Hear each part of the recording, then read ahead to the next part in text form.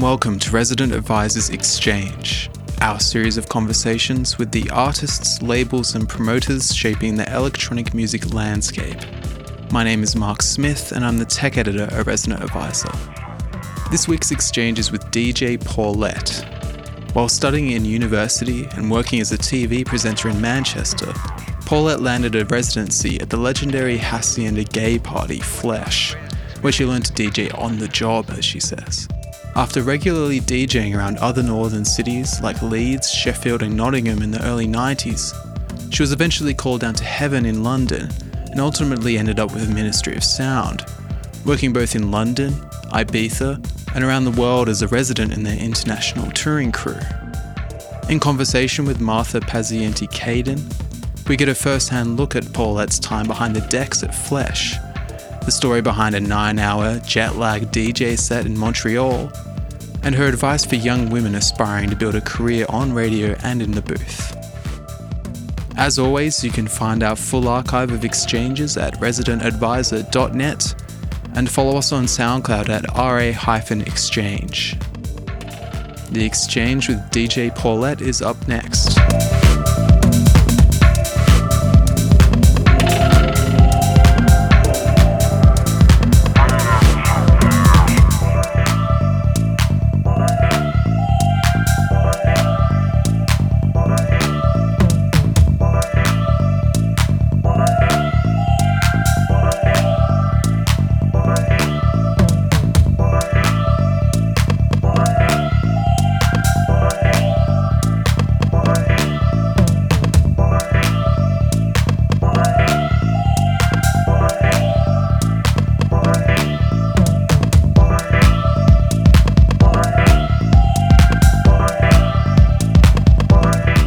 You're listening to Resident Advisors Exchange. My name is Martha. I host the Hour podcast, which is our other podcast. And for today's exchange, I'm spending some time with DJ Paulette, who's been an integral part of Manchester's dance music scene. Welcome to Resident Advisor, Paulette. Thanks for joining us. Yeah, absolute pleasure. Happy that you're here and you're down from Manchester today. Certainly. Yeah, Virgin Trains, whoop, whoop. They were late today, 10 minutes later. They sent that little note out saying, how did you judge our performance? And I'm going to go in with the complaint. Yeah, you tell them how it is. Yeah. Let's begin in Manchester. So what's your earliest music memory connected to the city? It's quite funny, actually. Well, I've got two really big blazing memories. My mum used to own a nightclub, co-own a nightclub in Manchester in the 60s, late 60s, early 70s, called the Ebony Club. And I remember, I have a vague recollection as a child of hiding underneath the tables and watching people's legs dancing. That's just the first sort of vague music, people dancing connection memory.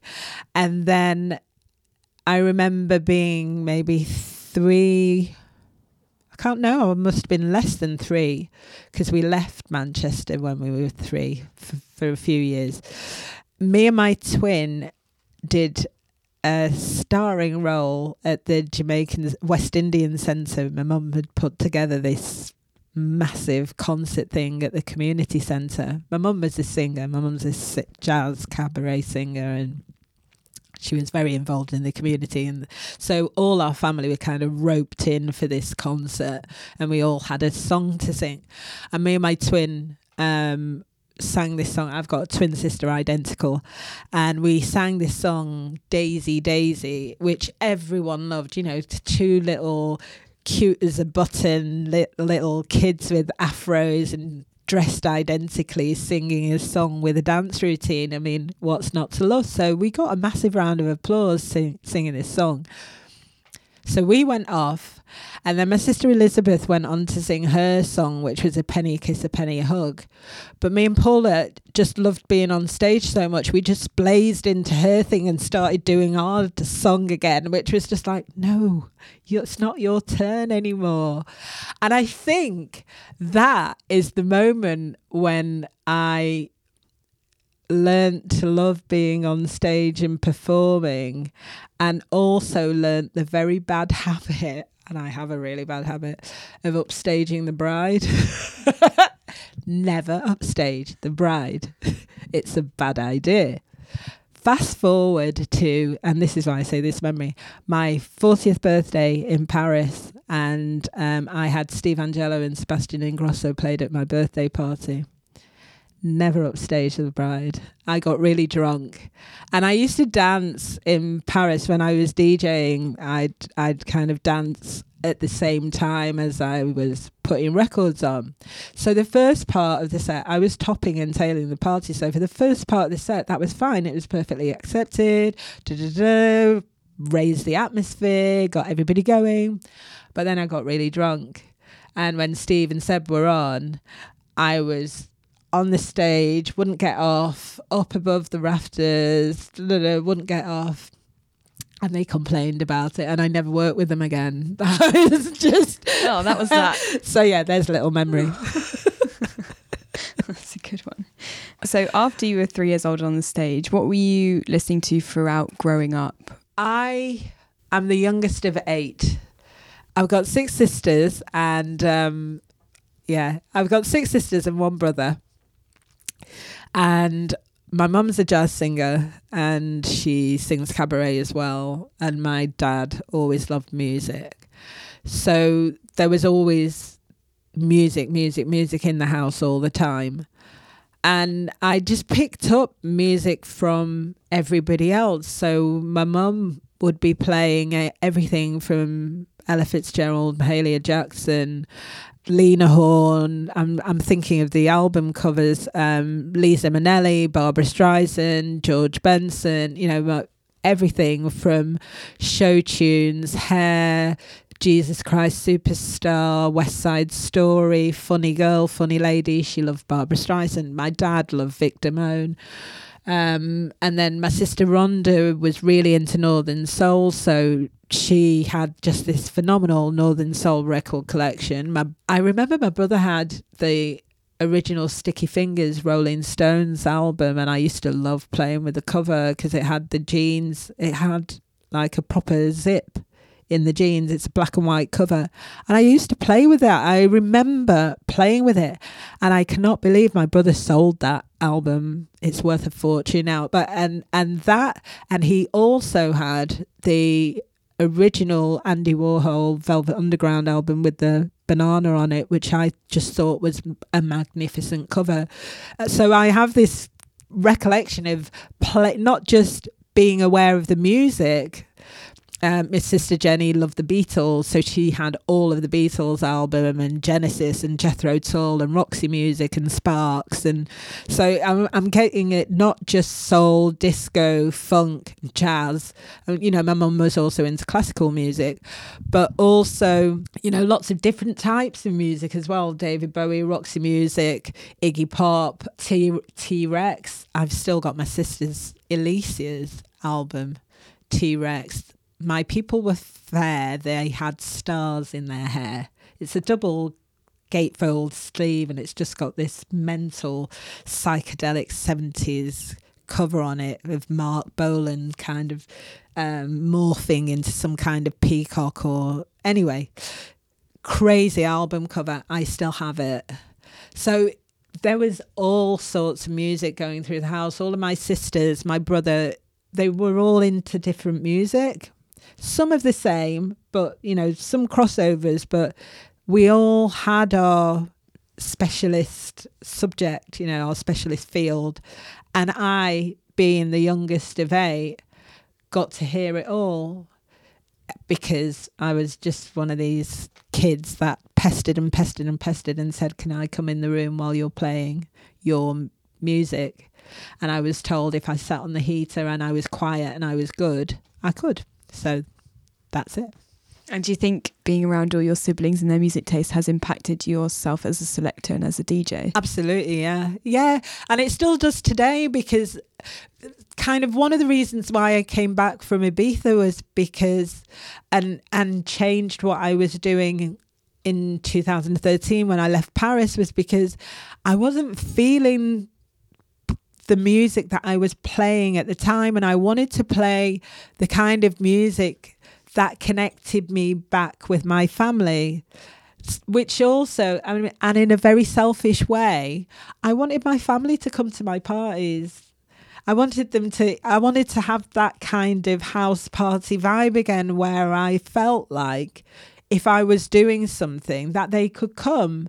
And I knew for as long as I was just going to play straight down the line, like techno or house, or, there would be some that would come, but they wouldn't, the older we've got, they're less into raving. But if I play a set of disco, funk and soul and that kind of music, rare groove, they'll come. And, they might not stay all night, but those parties tend to be earlier. So they'll come and they'll still get an early night. So in a very selfish way, yes, it did influence me and still does. I wanted to ask, when you were growing up, alongside all the music and the albums, was radio a big part of that? Absolutely. Oh, my God, yeah. It really was. Because, I don't make any secret about my age. I was born in 1966. So, when I was 5, 6, 7 years old, the radio, in fact, younger than that, because my mum used to leave. This sounds really bad. When my mum had to leave the house and leave me and my twin with my sisters, she'd sit us either on a window ledge or on a, wherever, on a chair, or tell us to be good on a sofa or whatever. And she'd sit me and my twin together and put the radio on. And sometimes if we were crying, she'd put the radio on and say, you can cry to this, knowing that we'd start to listen to the music and we'd stop crying. And it used to stop me crying. The radio always used to stop me crying. And I have a recollection of us both going, wow, and crying. And then the song would start and we go, and start listening to the music. And then we'd just be really into the music and be really good kids till my mum came home, because we were listening to the radio. So the radio has always had a very special kind of place in my heart, because it's that thing that gave me a sense of security and a sense of everything's going to be all right, and a sense of a sense of the music that I liked, because I was responding to things that I heard. So all the way along, I think I started listening to Radio 1. I think that was the national station. And then when we moved to Manchester, a few years late into, we moved there probably mid-70s, and mid to late 70s or early 80s, Piccadilly Radio was started in Manchester, 261, and we switched to that, the local radio station. And on the local radio station were Greg Wilson and Mike Shaft. And Greg Wilson was like my family's absolute go-to for music, soul, disco, funk, you name it. And they went to all of his parties, whether it was at Berlin or Rafters or wherever else.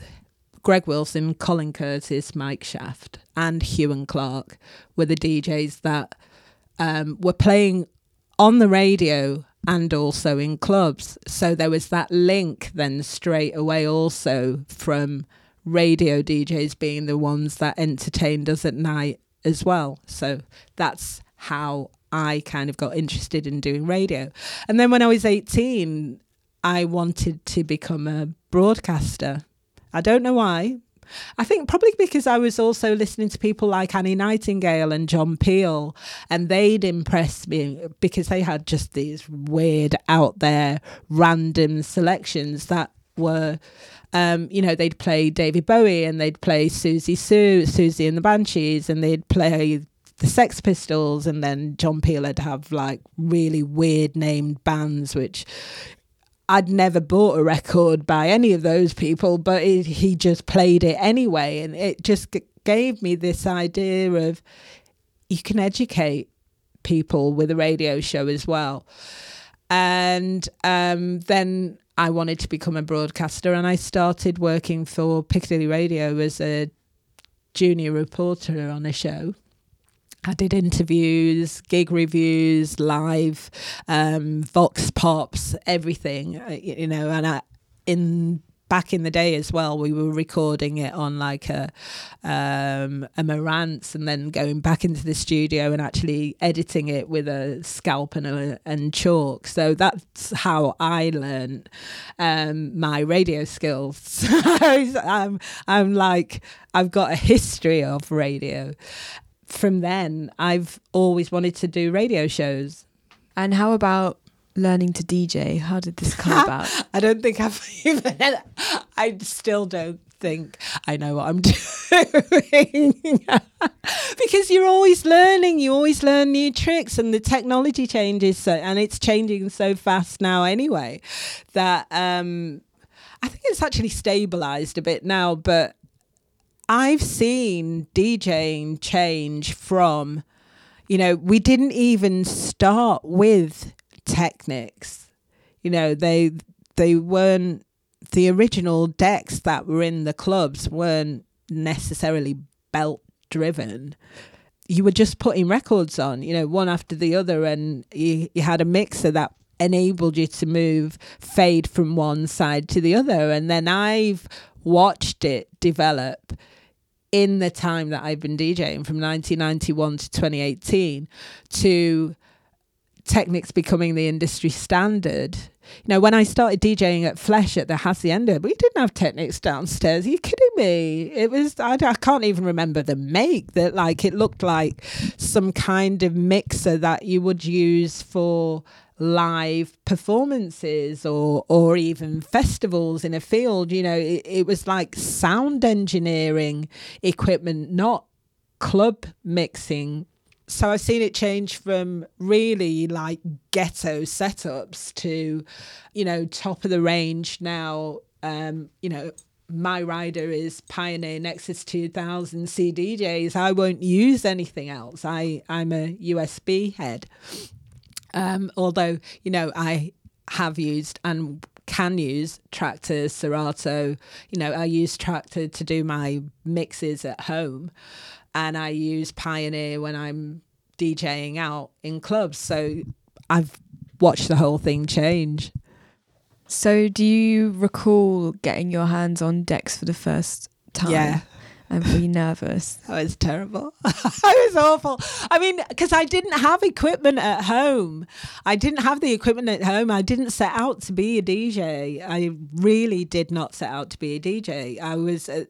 When I became a DJ, I was studying at Manchester Metropolitan University. I was doing a degree in English. But at the same time, I was dancing in clubs. I was modelling. I was a known sort of head in the, people know you for your area, and it's like, oh, there's Paulette, whatever. So in one way, I was expected to become a teacher, and in another way, I was presenting a TV program. So I was more a TV presenter, and I was presenting a radio program. So I was more on the presentation side than the actual DJ side, and I fell into it just because I had a lot of records. And a friend of mine who knew somebody else who was doing a party at the Number One Club, and she'd run out of money and she didn't have any money to pay a proper DJ. So he told her that I had a lot of records, and which I did. And she asked me if I would like to do it. And I said, well, I haven't got lots of house music, but I've got some house and I've got like bits of everything. I've got disco, funk, soul, rare groove.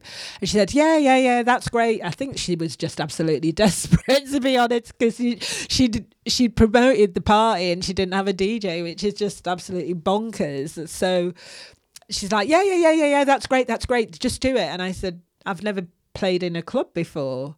She went, oh, right, I'll take you round to this guy's house. You'll learn, it'll be fine. And we went round to this guy's house, a friend of hers who had decks, and he wouldn't let me touch them. And I was like, well, I need to learn how to play. And he's like, no, don't touch my decks. And he was really possessive about his equipment, which now after years and years DJing, I'm like, okay, I kind of get that.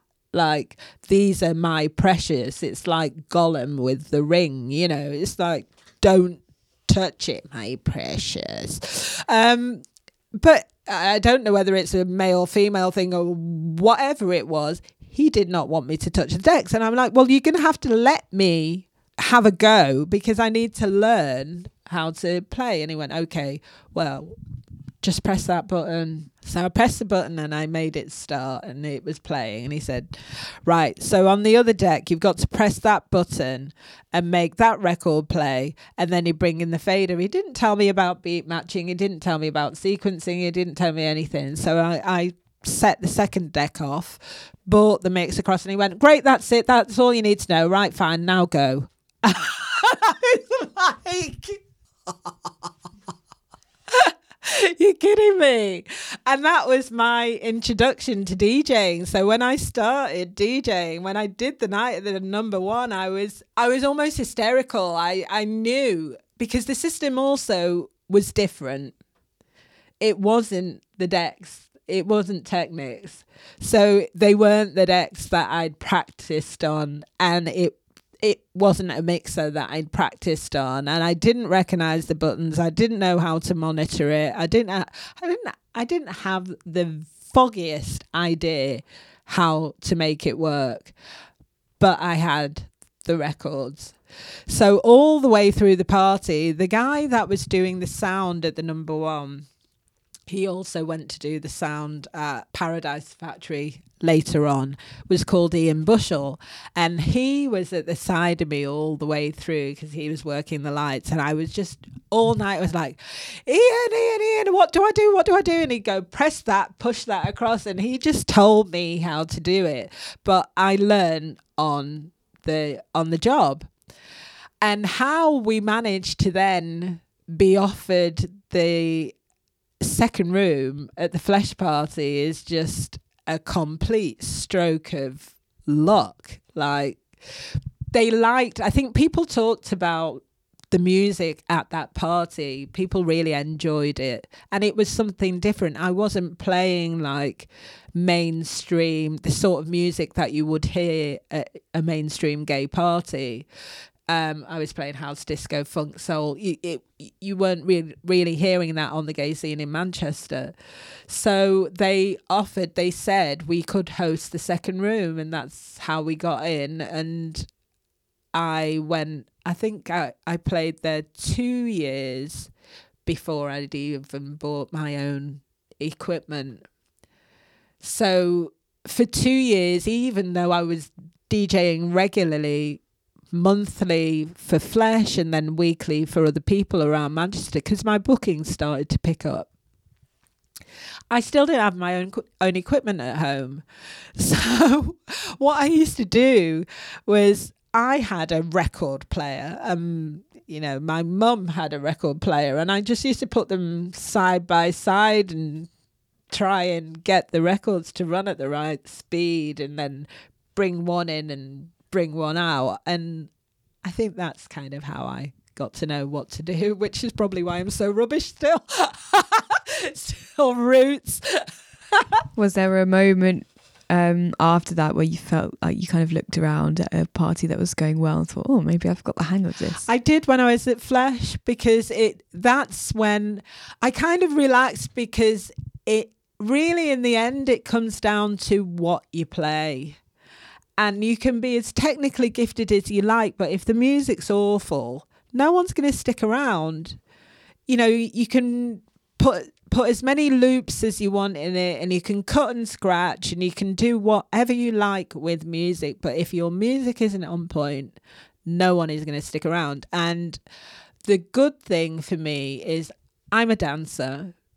I play music that makes me dance, that makes me feel good, and I hope that makes everybody else feel good. I like to party, and I do go in deep with music in a certain way, but I'm vocally led and I'm lyrics led. I like songs. So for a long time I couldn't get arrested because a lot of clubs aren't song related. If you play a song in there, it's like, ooh, words. But I am vocal and song driven. And I think what happened was I was playing music that was making people feel good, and the room was always packed. So from the beginning of starting to play in that second room at Flesh, I had a captive audience. People didn't leave. People came to that party for my room. So that was a moment for me, because no matter whether I had the equipment at home, I knew I was doing a good job, because there was sweat dripping off the wall. People came back every month. I got to know faces and regulars and names. Some of the people I'm still friends with now, 20 odd years later. So yeah, Flesh was really a turning point for me in terms of musical choice, and also my own DJ personality, how I wanted to present the music. And tell me a bit more about Manchester around that time. Well, it's funny. When I talk about Flesh now, and I talk about the gay scene, and I talk about Manchester, people kind of think about it with a 2019 head on them. And I have to ask them to remember that in 1992 in Manchester, we've just come off the back of Clause 28 being passed. It wasn't cool to be gay in Manchester. You were under threat in many ways. If you were seen to be hanging around the gay quarter, Canal Street and all of that wasn't like it is now. It wasn't accepted. You ran the risk of getting your head kicked in. So what they did in creating the Flesh Party was make a safe space for people to go and enjoy the music and enjoy their culture and enjoy being who they are without fear of retribution or violence.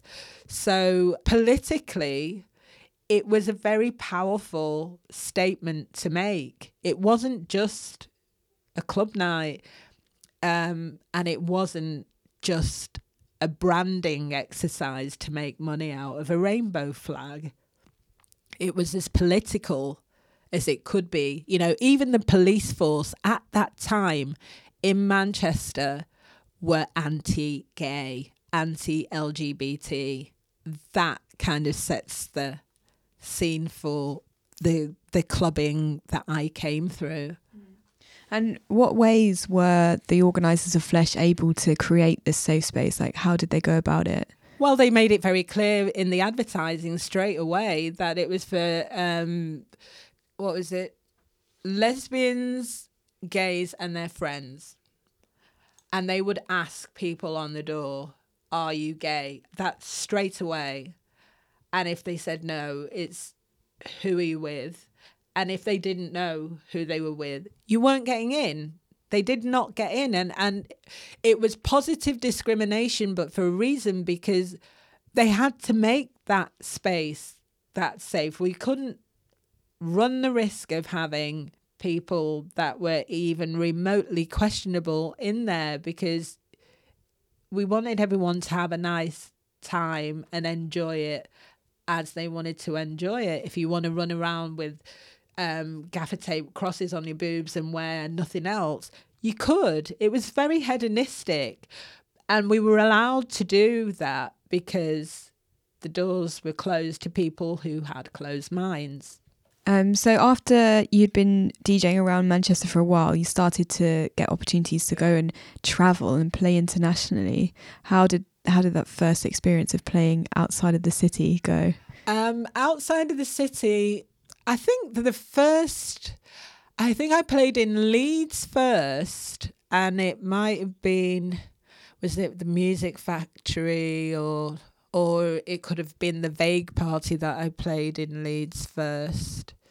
And that felt great, I was just like, I actually couldn't understand what was happening, but people wanted me to go and play in another club and do the same thing that I was doing in Manchester. So it's like, oh, okay, then this is good. I hadn't considered it as a job, and it didn't exist as a job really in those days either. You know, it's not like it is now where you're expected to have a certain progression, and certainly, you know, not for women. Yeah, it was great. I started off in Leeds, and then I did Venus in Nottingham, and then I did Sheffield, and then I started doing Leeds, Sheffield and Nottingham on a regular triangle. Then where did I go after Leeds, Sheffield and Nottingham? I think then I started to go further south. I started off in London with Heaven and wherever else they used to book me. And I by 90, well, Heaven, the Zap in Brighton, and then I started playing at the Ministry of Sound. And then from there, you started to go to Ibiza. Yeah. Well, it was the Ministry that took me out to Ibiza. And I played for the Ministry for years. You know, I did both the London club nights and also I did Ibiza for them, playing at Space and Pasha and Cafe Del Mar and wherever else. And then I was one of their international tours residents for years, and I toured Asia, Argentina, South America, all of Europe, all over the place, really. Let's talk more about residencies, because I feel like they're kind of coming back right now. It's interesting, you know, in one way, residencies are amazing because you really get to know your crowd. But in a way, that can be a bit the undoing of you, because then, and certainly I know this applies when you're a resident in Ibiza, because you are overlooked as a DJ. You're just the resident, and the guests come in and the guests always are bigger than the resident. The guests always, and you don't get to grow from being a resident, you don't get to grow into guest status. So you have to be very careful about how long you are a resident for, or how long you are a resident in one place for. So you have to kind of move around and change it, or start your own party, or do something, because you can kind of box yourself off with being a resident for too long. How did you navigate that? You have to move. I moved, and also I play lots of different sets. So I think I've never really got stuck in a resident rut until I got to Paris. And there I did 9 years of playing at the absolute top of my game, but I was a resident at 3 different clubs. And then you're not allowed, when you play for those clubs for a certain amount of time, you're not allowed to play for any others in the city. And then it started to work against me. But everywhere else, when I was in London, I played for lots of different people. So I'd play for Giles, and I'd play for the Ministry of Sound. So I was playing house, and I was playing rare groove and little bits of tougher music. So when I was sent out to play in Montreal, I would play much harder and much darker. So I was doing lots of different things in London. So the residencies didn't block me off too much there. And when you do have a residency and you're playing weekly or monthly, what were your methods for growing your audience or growing your community around you? Well, it's the music. It's always the music. And there are certain records. I know even now, since I've been back in Manchester, and I've only been back for 3 years and only really playing properly, regularly for 2 of that, that people know who's playing by the music they hear. And I have a certain way of playing, and I have a certain musical choice that people can recognize, even though they're probably records that other people will play as well. I'm not saying that I'm, I'm not inventing the wheel. I'm playing records that exist. I'm not a producer of music that is essentially mine. So I am playing other people's music, but I have a way of putting that set together, and I have a way of arriving in a room and taking over a room that people know instinctively that it's me that's on the decks. And I've heard people say that really regularly. It's, oh, we knew it was you, because I have a way of flipping a room. I just know that's how I like to take over. Have you got any particular memories from any residencies across your career? Oh, loads.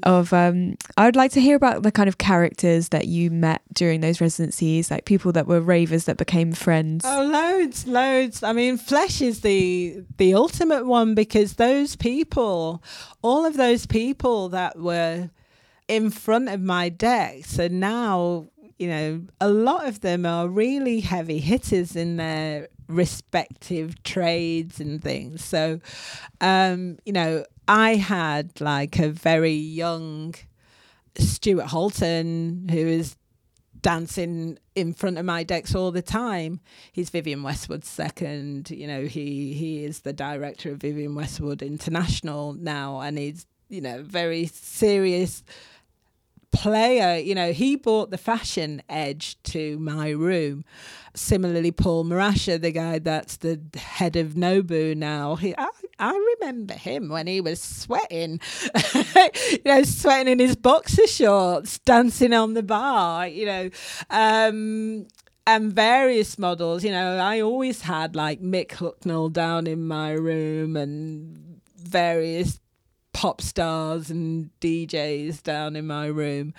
And I used to play with Luke Howard in that room, and Princess Julia. And Luke Howard is now, 1/4 of Horse Meat Disco. And that's, we DJed together for years at Flesh. And Guy Williams, obviously, he is now in his second season with his Flash Party at Pikes. And, he used to come and dance in front of my decks and ask me for DSK, what would you do? I don't remember. So funny.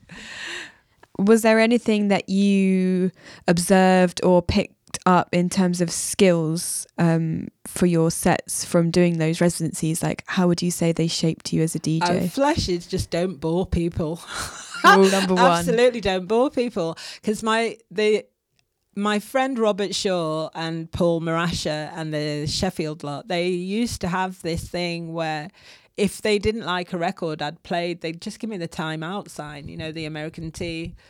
So if I ever saw that, it was like, oh yeah, change the record fast. And I just learned to be in the vibe and keep the vibe like steady all the time. And it's a very leveling thing if someone that actually does that to you. It's very rude, actually.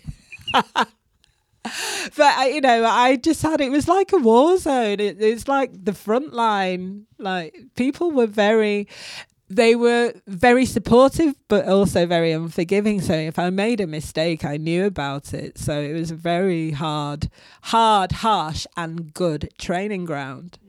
And nice to have people so engaged. Oh, totally. And like I say, they're still friends. We still talk and everything. So what do you like about holding a residency? Oh, I love residencies because you get to know the people at the club, you get to know the people on both sides, so staff and punters. You get to know the way everything works. And every building, every place, every club, every bar has its own feeling, has its own vibe. So you really get to understand what makes that space tick. Certain times and the waves of people and how the people move around the space, and whether they want to dance or whether they want to listen, or whether they want to dance on the bar, or whether they're going to get really, some places people go and just have a couple of drinks and they're fine. Other places people go and they get absolutely wasted, and you have to know right, okay, so I'm in Joe Wasted space, so this is what they want in this space. And the music changes for every space, and I think the residencies give you that insider information that as a guest, when you go in, you have no clue what people want. You just have to go with your gut feeling, and if they like it, they like it, and if they don't, tough. Do you have stories to share with us from Hacienda times? Which ones?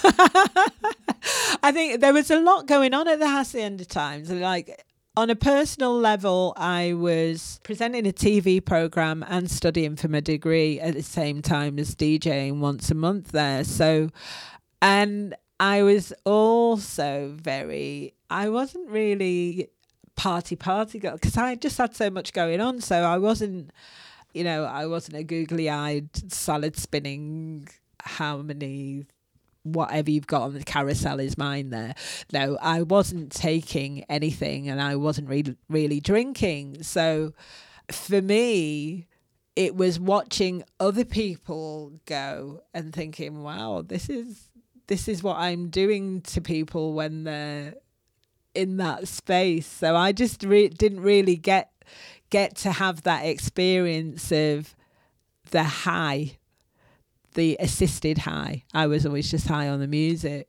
So I suppose my stories for the Hacienda are more music related than that. And were you alone in not partaking in certain things? Totally. Everybody else was three sheets to the wind, and everybody thought that I was. Just assumed.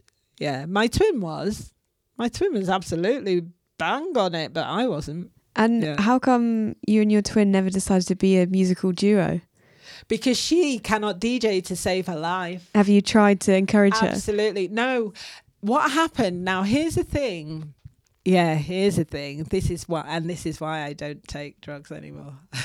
Don't take drugs, it's bad. I finished my degree and I'd taken 3 months off from DJing, and I'd moved across to home. We had a party called The World at home as well as Flesh at the Hacienda. And I was a resident at both of those parties. And it was my first night back after taking 3 months off. And I'd invited all my friends to come and party at my house before we went. And we'd had vodka jellies, we'd smoked a bit, we'd drunk so much alcohol. And somebody gave my twin a pill. So she was high at 9 o'clock. She's like, I want to go to the party. I'm like, it's not open yet. No, we need to go. So we went to the party at 9 o'clock, and we were in the car park listening to Pete Tong before we got into the club. Like, it was just one of these nuts things. We got into the party, everything's fine. Everyone's kind of enjoying it. And I think it must have been about 10 o'clock. Or 10 o'clock, 10:30ish, someone gave me a pill and said, here, everybody else has had theirs, you take it. Can I talk about this? I was a bit worried. So everybody else has had theirs, you take it.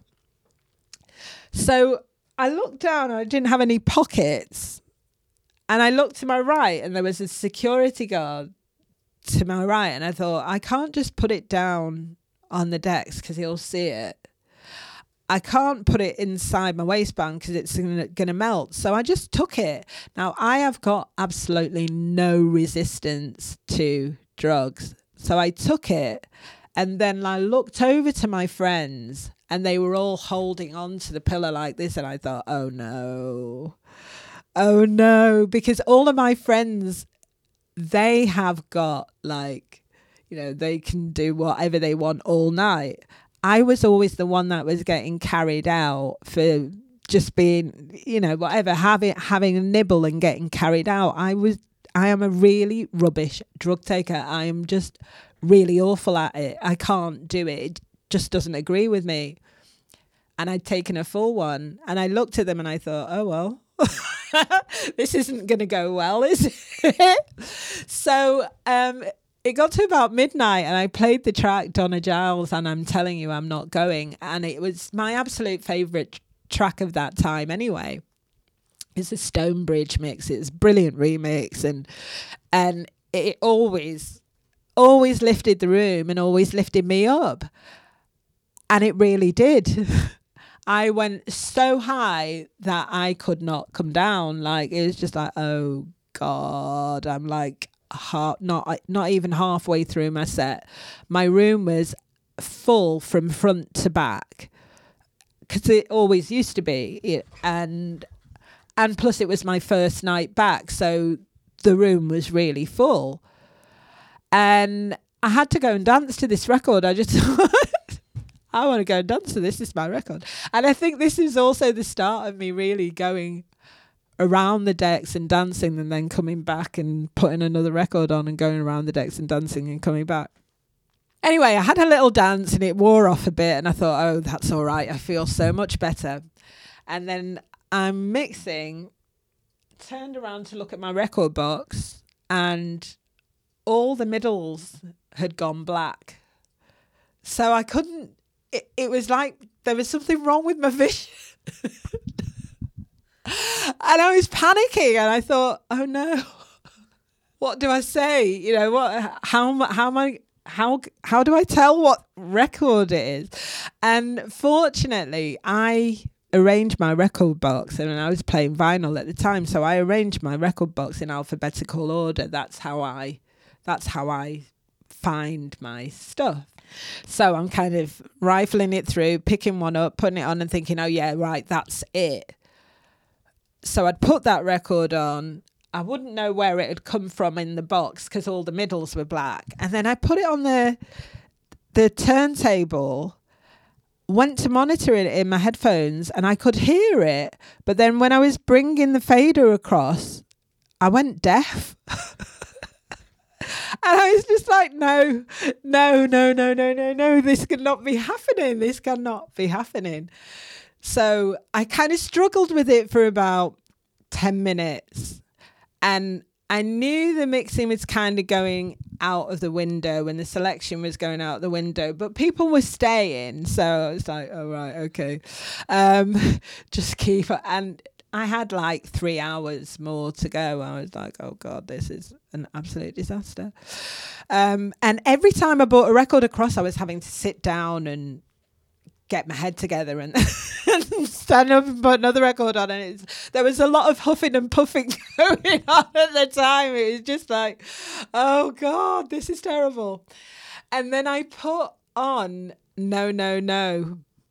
You know, no, you don't love me. And it broke me. It absolutely broke me. I was just like, I said to my twin, you've got to go on and DJ, because I can't do this anymore. I need to go. And the thing is, if I ever got high on anything, even the tiniest bit of a pill, I had to go into an enclosed space. I'm not I get really like crowd agoraphobic, so I need to go into a tiny little space, and then I'm fine. You know, safe space, lock the door of the toilets, you're fine.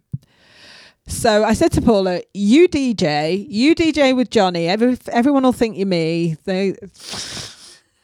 We'll carry it off. You DJ, I'm going to the toilets to get my head together because I am off my tits. So I left her with Johnny stupidly, because they were all absolutely wasted anyway.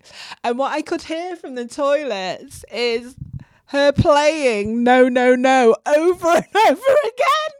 I was just like, no, change the record, you know, put another one on. You're supposed to put another one on. You don't just play the same record all night. So I was just like in the toilet, like hyperventilating, thinking, oh my God, I need to save this room. And I couldn't get out. I was just like, and then the next thing was, like, my head was on the toilet roll dispenser, and I was talking to myself like, I really like it in this space. This is really nice. And the next thing, my twin's knocking on the door. Are you coming back? And I think I've played this record enough. I'm like, well, put another one on. I don't know what to play.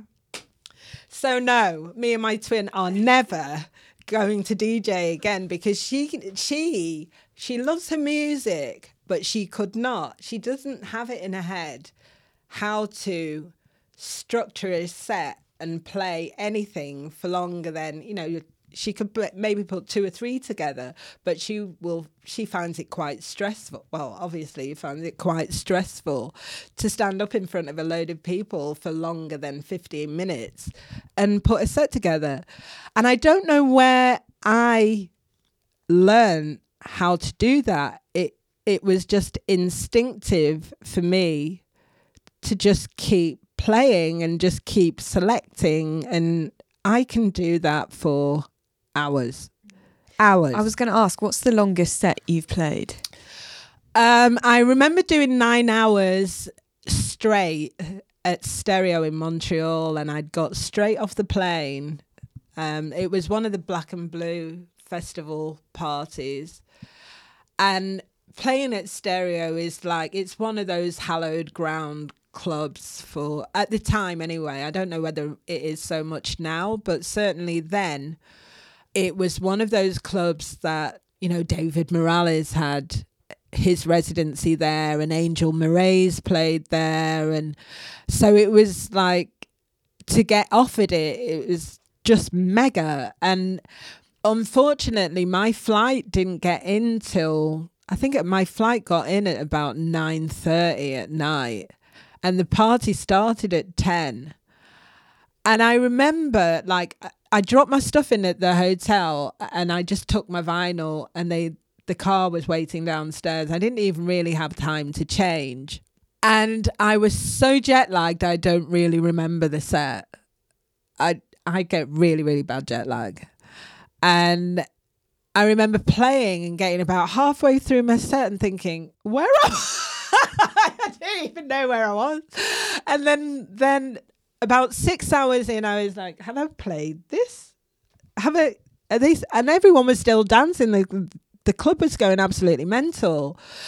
But when you play long sets, the one question you have to avoid asking yourself, because it will blow a hole in your set, is, have I already played this? You can check on USB, you can check on the history, and you can check even when you're playing vinyl, because, you've stuck your vinyl and you'll put it so that whatever you've played, you've moved to one side. But just by dint of asking yourself that question, have I already played this, puts doubt in your head. And doubt is the worst thing you can have when you're playing a long set, because it just messes everything up. You have to be so sure of your journey. I like to start slow, build it up, get to a peak and then come down again. I like to do peaks and troughs, that kind of journey. I don't play linear. I think that's quite boring. I think you need to have moments where people are just literally scraping the ceiling, and then they're down and they take a breather, and then they're dancing, and that kind of journey. But yeah, 9 hours for me is the longest set, and it was amazing. It was a brilliant party, but I cannot remember a single record I played. And how do these long sets and your club sets in general differ from when you're programming a set for the radio? Radio is really different, because with a radio set, it's generally shorter. I mean, well, it's definitely shorter, because I'll always have a guest mix, which is an hour, and then I play for an hour live. So in an hour, I'm just showcasing new music. So I'll pick 12 to 18 really firing tracks and just belt them out. And also with the radio set, I like to play tech, so it means that the music for the guest DJs can really shine in their own way. I don't like to play too similar to the guest DJs that I've got, because then you just get 2 hours of really boring, all the same tempo music. So I like to switch it up, and I like to crank it for an hour, which is much, much easier. It's much, much easier playing a short set than it is when you're playing a long set, because you really have to think about the journey that you want to take people on when you're playing longer. I don't really like playing 50-minute sets. I think that's a waste of time because it's literally you're just playing all the hits. You know, even if whether you're playing disco or tech or techno, you're just playing 10 straight bangers, which is, you know, if you're at a festival and you just hear 12 DJs playing 10 straight bangers, it's just relentless and it's boring and it's thoughtless. I prefer it when DJs can play 2 to 3 hours because then they really do get the chance to express a little bit of themselves and how we think about the musical world in that time scale. So I think the best sort of set DJs can play is 2 to 3 hours. And that's how, I think that's the difference of the set. On radio, an hour, it's just straight. This is what I think is going to be. These are the producers that I think are going to shine in the coming months. And in my club set, 2 hours, 3 hours, I like to be on a little journey. Remember this, a little bit of nostalgia, a little bit of now, a little bit of then, a little bit of future. And that's how I play. Whether it's disco, house or tech, I like to mix it up between past, present and future. And for radio, what do you like about it as a medium for communicating kind of what you're all about to your audience? I like it because it gets into everyone's home. It's like it's got the key to everywhere. Anyone who clicks on the link, whether they're in India or Russia or Paris or London or Manchester or Rochdale or, you know, everyone can be listening all at the same time. You know, particularly if it's online. FM is a bit different. It's national, and, you know, when you're on an FM thing, then it's more, you're talking to your country specifically on an FM wavelength. But when you're online, you're reaching everyone. And if you have a message, or if you want to push an artist, or if you want to educate people, I think it's a really good medium to do that. I think with everything that's come up with streaming, Spotify, YouTube, Deezer, that kind of thing, I know A&Rs and record labels are saying that radio maybe isn't that important anymore because anyone who has a subscription to a streaming service, everyone is their own radio station. But I don't think that's true, because I think you still need to point people in the direction, you know, of good music. You know, a lot of people can discover it for themselves, but, you know, Spotify plays and their 50 choices aren't always the most interesting 50 choices. Probably 30 of those are paying to be in that chart. And what radio does is it liberates somebody to say, I can play something that isn't in that 50, that someone in Russia or, you know, or Brazil might like and hear and be inspired by, and be inspired in such a way that they want to make a track like that. And then they might become the next star that makes the next record. And that's how music does tend to touch people. I think it's on a relay or it's kinetic. And I think radio enables people to pass music on in that way. Are there any really special radio sets that you've had? Well, my Essential Mix, first of all. And I still stand by that set. And I think a lot of people didn't really understand it. And to explain, I suppose I didn't really get the chance to explain what my thinking was behind the Essential Mix, or my Essential Mix. And what I wanted to do was, first of all, tell a story of who I am and where I'd come from and the music that had inspired me. Well, it was on vinyl. It was 1998, so there was no other way of playing it.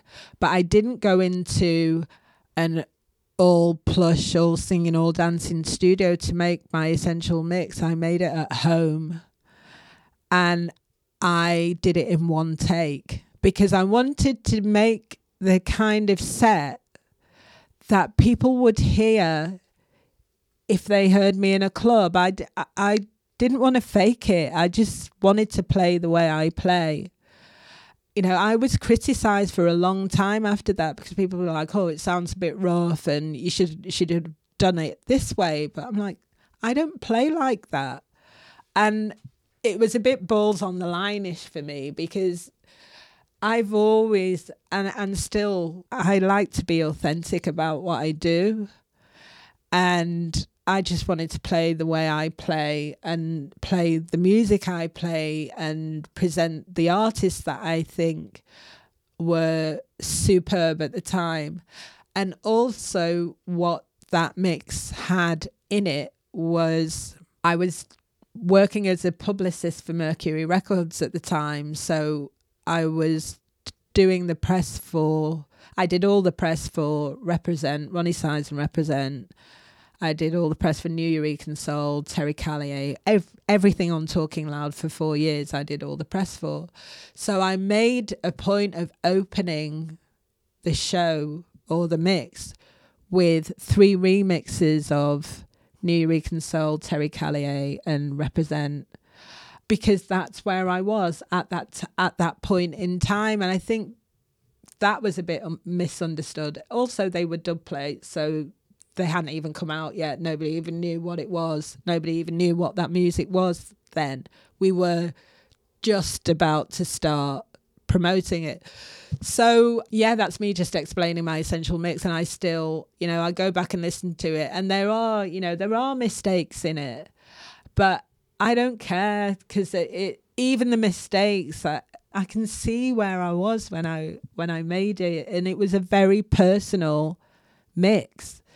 And I still like it, so I don't care. Yeah, it's nice to document kind of where you were at that point in your life. It really does. It really does. It tells its own story. And, you know, it also says what tracks I was playing when I was playing at the Zap on a Saturday night, because a lot of those tracks are, you know, some of those tracks were on there. Roger Sanchez, Ultra Nate, all those people that were coming through in vocal house music, and there were vocals on there. There was Rome Anthony on there. There was, you know, there's classics and there was current and there was disco and there was house and there was, it's everything to do with why I love music. I was wondering if the compilations that you've curated, are they in a similar way, like a snapshot of what? Yeah, they are. Some of them more than others. Because the way compilations work is, and it's quite funny, you tell the record label, right, I want 40 of these tracks, or you'll send them a list of 40 or 60 tracks, and then they will come back and say, right, you can have 15 of them, and you have to use 15 of ours. You know, and then it was like, oh, right, okay, well, I hadn't really planned on putting that or that or that on there. But you have to, because it's coming through that record label. So it has to promote their business as well as everybody else's. So I understand that. So you have to kind of compromise and work with them. I mean, I suppose if you're Annie Mac or Pete Tong and you're putting out a compilation of what's coming up, you know, maybe for Ibiza, you'll have your pick of things. And also that is how it works, is if they have an exclusive on something, then there are tracks that you can't have, whether you like it or not, for your compilation. You can't put that on. So your choice kind of gets whittled down, and then you work with the absolute, these are my tracks, these are the record label tracks, and I'll put them all together and make something really beautiful with it. And I did 3 compilations for Fashion TV in France, and 1 for Mix Club, and I did 1 for Tool Room for Radio FG as well when I was in France. So I did 5 compilations when I was in France. I did 1 for Nervous Records in 2000, and I did 1 for Privilege in 2013, and I did their Deep House. It was a triple CD set. So Semvox did 1, Martin Garrix did the EDM side of it, and I did the deep house side with like Duke Dumont and Justin Martin and people like that. So that was who I wanted to present for their CD. Yeah, compilations are a bit of a weird thing to do. I love doing them, but your curation has compromise running through it like a stick of rock. But you don't have to do that in your DJ sets. No, well, people would like you to. You know, the one thing that I am really fed up of people doing is showing me their phone with a request on it, or a line of requests, or their Spotify playlist, and I even see it on Derek Carter's. I've seen it on Derek Carter's Twitter stream. You know, don't show me your phone. And really, you know, showing a DJ a phone when they've got the head down and they're concentrating, it's like, or even asking for a request, it's like driving down the motorway doing 120 in a Tesla and then someone blindsiding you with a Juggernaut. That interruption of concentration is extreme. And if people want to really know why DJs growl at them when that happens, that's why. Because you're interrupting, like, it's almost like you're thinking in binary ones and zeros. Like it's a mega maths thing going on in your head. Like you're thinking 3 and 4 records ahead. You're not just thinking about the one that's playing then. You're thinking 3 and 4 records ahead. And if that, then this. And if not that, because it might not work, then you've got to have 3 different options. So you've got so much music running around your head. And then some bozo comes in asking, you know, I've had people ask me if I will play a track off their Facebook. I'm like, what now? While I'm in the middle and the room is absolutely jumping, you want me to do this? So no. Is that more of a thing that's happened like recently with the development of technology and stuff? Oh God, I really wish that clubs and bars and everywhere would get people to check their phones in. I really wish. I mean, I know that it's really nice to have it documented and to take photos and everything. I'm not against that at all. But this showing someone, because everyone has access to the same music now.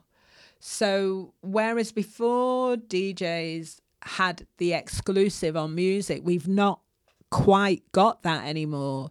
You know, as soon as a DJ, whether it's Richie Hawtin or Luciano or I don't know, Marco Carolla or Honey Dijon, or as soon as they play a record, Annie Mac, Pete Tong, as soon as it goes online, everyone's got it. Everyone's got access to it, whether they want to rip it from YouTube or whether.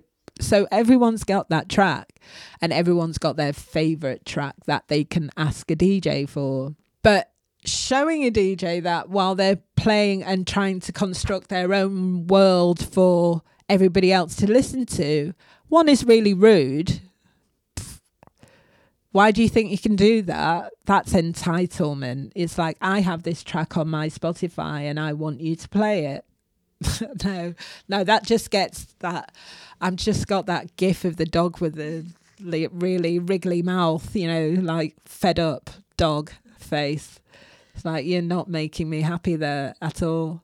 Do you think ravers today who have always kind of had phones and who have never had the just because I've never had the experience of going to a club without my phone, and I'm thinking, am I like missing out? Yeah, because I think this is what's made music and what's made the environment and the atmosphere and the ambience of clubs change, is because when I started DJing and when I started clubbing, going back further than that, either you were there or you weren't. So that's how DJs got big, because people talked about the party, and then the next time they came back, more people went, and the next time they came back, more people went. Whereas now, a DJ plays, someone records it on the phone, puts it on YouTube, everybody can hear it. And it's not that special anymore. And also those same DJs are traveling flat out all the time. So you don't get that exclusivity of a club night or a party or a DJ set that you used to have. You know, it's all available online, whether it's from somebody who's been at the party that's recorded it on their phone or they've live streamed it. It just takes away all of this. And I know it's brilliant and it's technology and this is how it's developed and evolved. I understand that. I'm not saying there's anything wrong with that. But it has had a knock-on effect of changing the way that people get something out of, that they feel the benefit of actually being in a communal space and listening to music with a lot of other people. And that's my 10 pence worth. How do you feel about today's music climate, specifically for like electronic music and dance music? Is there stuff that you're nervous about for this community or stuff that you're excited for? No, because I think there'll always be new things. There'll always be people pushing boundaries. You know, there will always be someone that wants to do something different or do it in a different way or go back to analog like Niels Fram or, you know, mix one thing with another, you know. But there will always be someone who's doing something new, you know, even in pop music. Billie Eilish, you know, 10 years ago, it was, what's the name, the one that sang Down on the West Coast? Lana Del Rey. Yeah, that's the one. So it was Lana Del Rey 10 years ago, is it 10 years ago? It's even less than that, maybe 8 years ago. And now it's Billie Eilish, and you look at the way she's doing it, and she's like pop star with an edge. You know, she's not being nice about it. You know, she is totally in it with the cartoon angle, the Justice, you know, Suicide Squad look, and all of that. But writing great music. So, you know, even pop, electronic, there will always be, you know, there'll always be something new and interesting that comes through. And there'll be all the commercial stuff as well, because that's got to keep, you know, it's got to keep cash tills ringing. But there will always be, I think there will always be people doing new and interesting things. So you trust the innovation? I do, totally. You know, it was James Blake and then it's Niels Fram, you know, and after Niels Fram, there'll be somebody else. But, you know, for me, I can see that as a progression, you know, and it's amazing. You know, Donald Glover, you know, you look at the way his music's gone, or you look at the way that it would have been, the way hip hop has moved on and the way more women are coming through in there. And you know, certainly, yes, there are more women, you know, even though there are not enough, it's not equal, but there are more women coming through, and that's great. And certainly in terms of electronic music and DJing, there are more women. Are you happy with the pace that more women are coming through? I think it's great now that more women are coming through and being able to take control of their careers. When I started, it wasn't a career, it wasn't a brand, and it wasn't a job. It was a bit of a laugh, bit of a hobby, and if you made some money from it, great. But it wasn't seen as steady, or it wasn't seen as a career path. Is that for everyone or specifically for women at that time? I think for everyone, really. And then I think probably around 98, 2000s, then it became superstar DJs and they were all men. Fatboy Slim, Carl Cox, Eric Murillo. It became very much a career for men, but not really for women.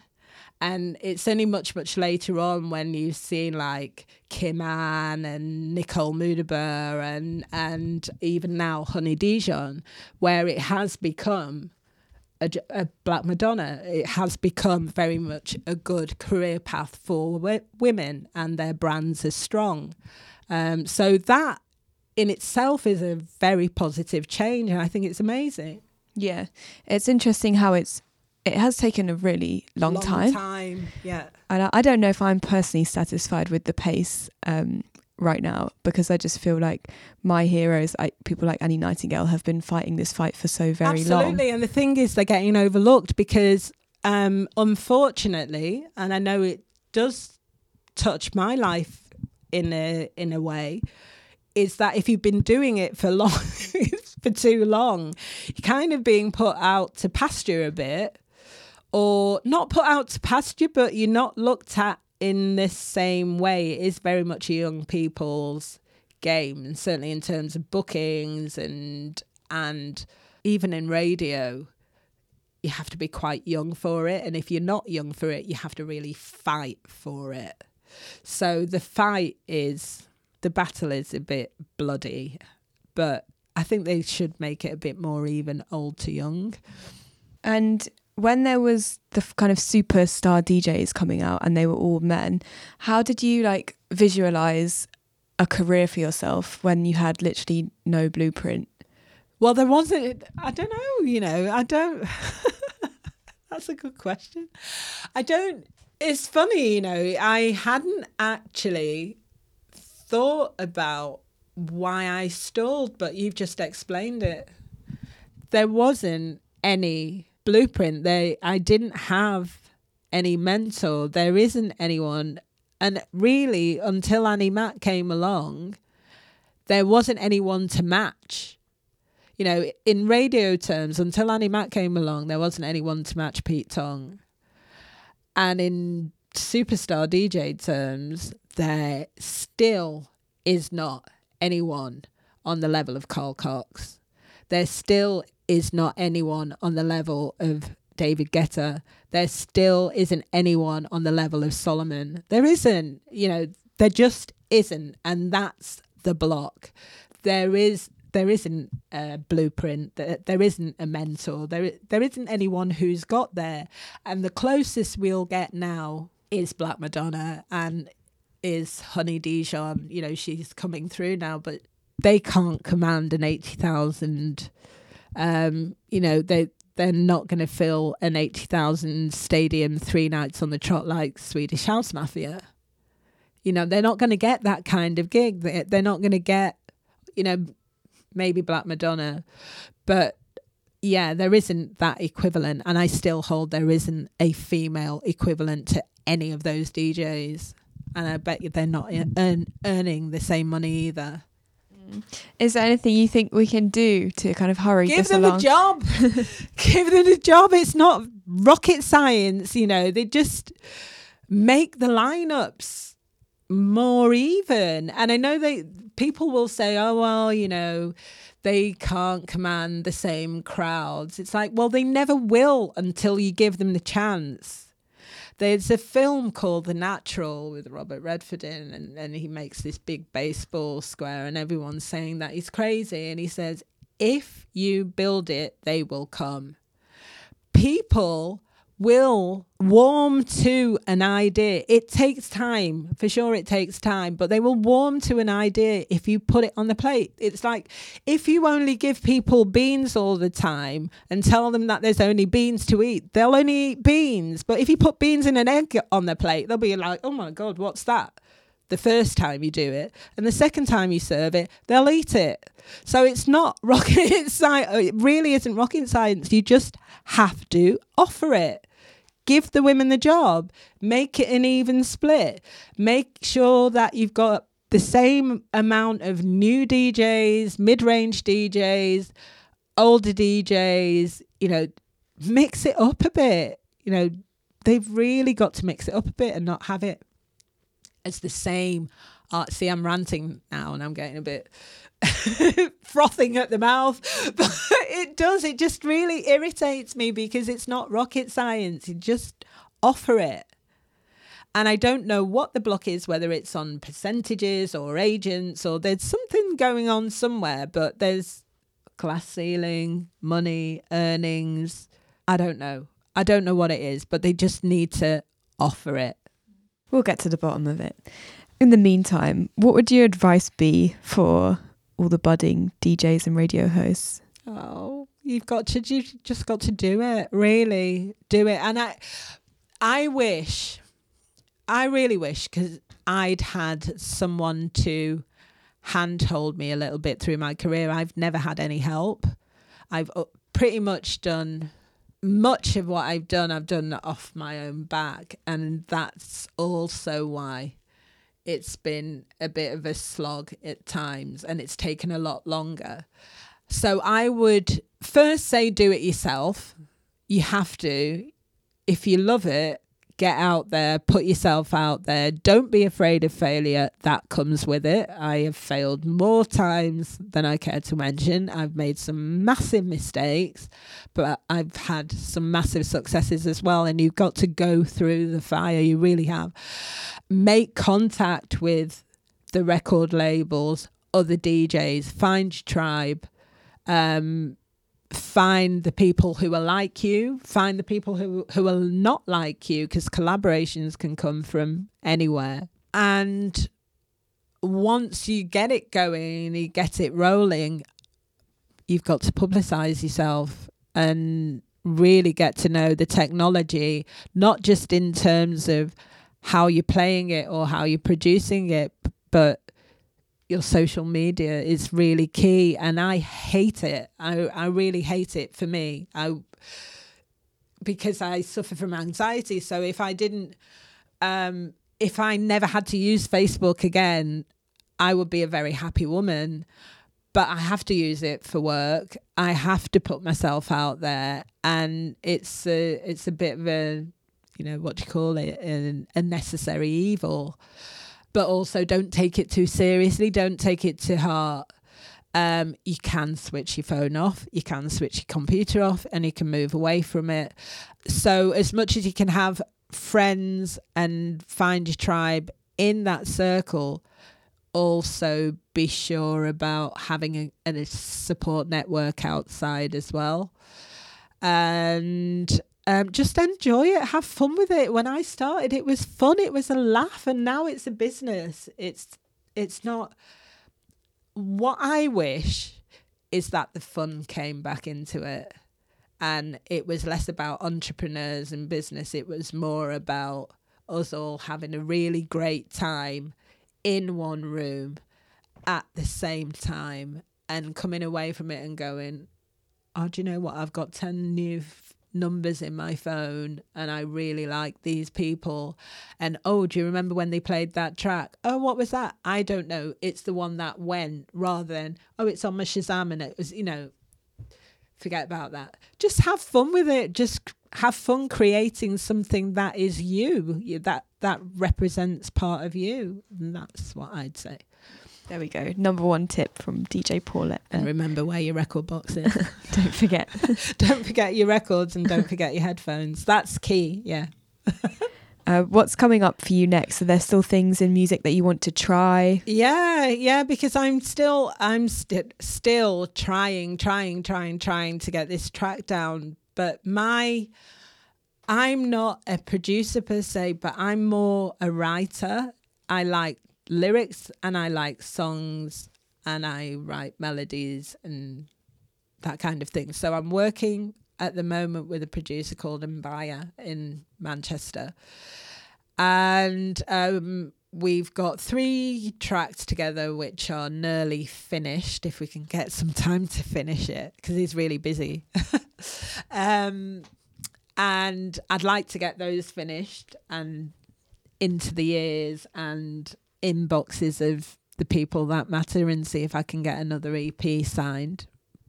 I mean, it's me singing as well, so it's a bit life on the line with that one. If people go, oh my God, she's got a terrible voice, and no, she sounds awful, I'll be crushed and hiding under the desk. But you just kind of got to feel the fear and do it anyway. I know I used to sing before I became a DJ, and I damaged my voice mid-90s. So going back into singing is not just therapy, but exercising a muscle that I haven't exercised for a long time. So that'll be interesting. If I kind of get that working, I'll be very happy, because I'll feel a bit more complete about the way I'm doing it. So yes, writing songs in the studio, trying to create something nice again. So there's that. And then I'm DJing. So I've got a few festivals coming up. I've got the Blue Dot Festival, so I'm playing at Derek Carter's Cosmic Disco. So I'll be, I don't know whether I'm playing before or after him. I think I might be playing after him. So that's in July, Blue Dot. And then I've got the We Out Here Festival, Giles Peterson's new festival in Abbots Ripton. That's 15th and 19th of August. And I'll be playing on this Saturday. I think it's 17th, 18th. So I'm very excited about that. And I'm also playing at the River Stage for the National Theatre, which is great. That's at the beginning of August. And in Manchester term, I've kind of gone backwards to come forwards. But I've got quite a few dates for the Manchester International Festival, which starts in July. So I'm opening the Festival Square on the 5th of July for them. So that'll be amazing. And there's some secret party happening at Selfridges with me and Mary Ann Hobbs. So they're turning the car park into a rave, but I'm not supposed to say that. But I just did. So that's going to be amazing too. And I'm very excited. I've got some really nice things happening. And then I teach as well. I'm a public speaking coach and creative workshop facilitator for NCS, The Challenge. And that starts at the beginning of July as well. So all summer I'll be teaching people how to be confident in front of groups of 180, 130, 140 people. So that kind of thing of paying it forward and is very dear to me. So yeah, I'm teaching as well. That's it, I think. And walking my sister's dog and gardening and talking to slugs. So exciting things coming up. Paulette, thank you so much for spending some time with me today. Oh, you're very welcome. I could have talked all day, but you'll grow a beard. I talk, I'll just talk and talk and talk and talk and talk and talk. So it's going dark.